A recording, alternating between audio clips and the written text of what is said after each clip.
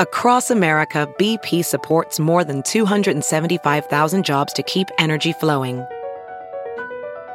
Jobs like updating turbines at one of our Indiana wind farms and producing more oil and gas with fewer operational emissions in the Gulf of Mexico. It's and, not or. See what doing both means for energy nationwide at bp.com/investing in America.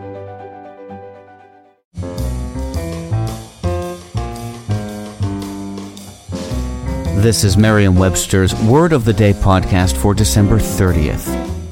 Brought to you by Merriam-Webster's Unabridged Dictionary Online, America's largest dictionary, now continuously updated. Learn more at merriam-websterunabridged.com. Today's word is advertent, spelled advertent. Advertent is an adjective that means giving attention, heedful. Here's the word used in a sentence. The governor is still threatening to veto the bill, even though he is advertent to the strong public support for it.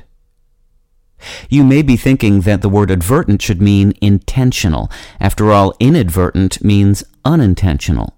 Take away the negative prefix in, and you're left with that word's opposite, correct? If that's your line of thought, you're not entirely off base. The two words, which both entered English in the 17th century and derive from the Latin advertere, meaning to turn the mind or attention, are in fact closely linked.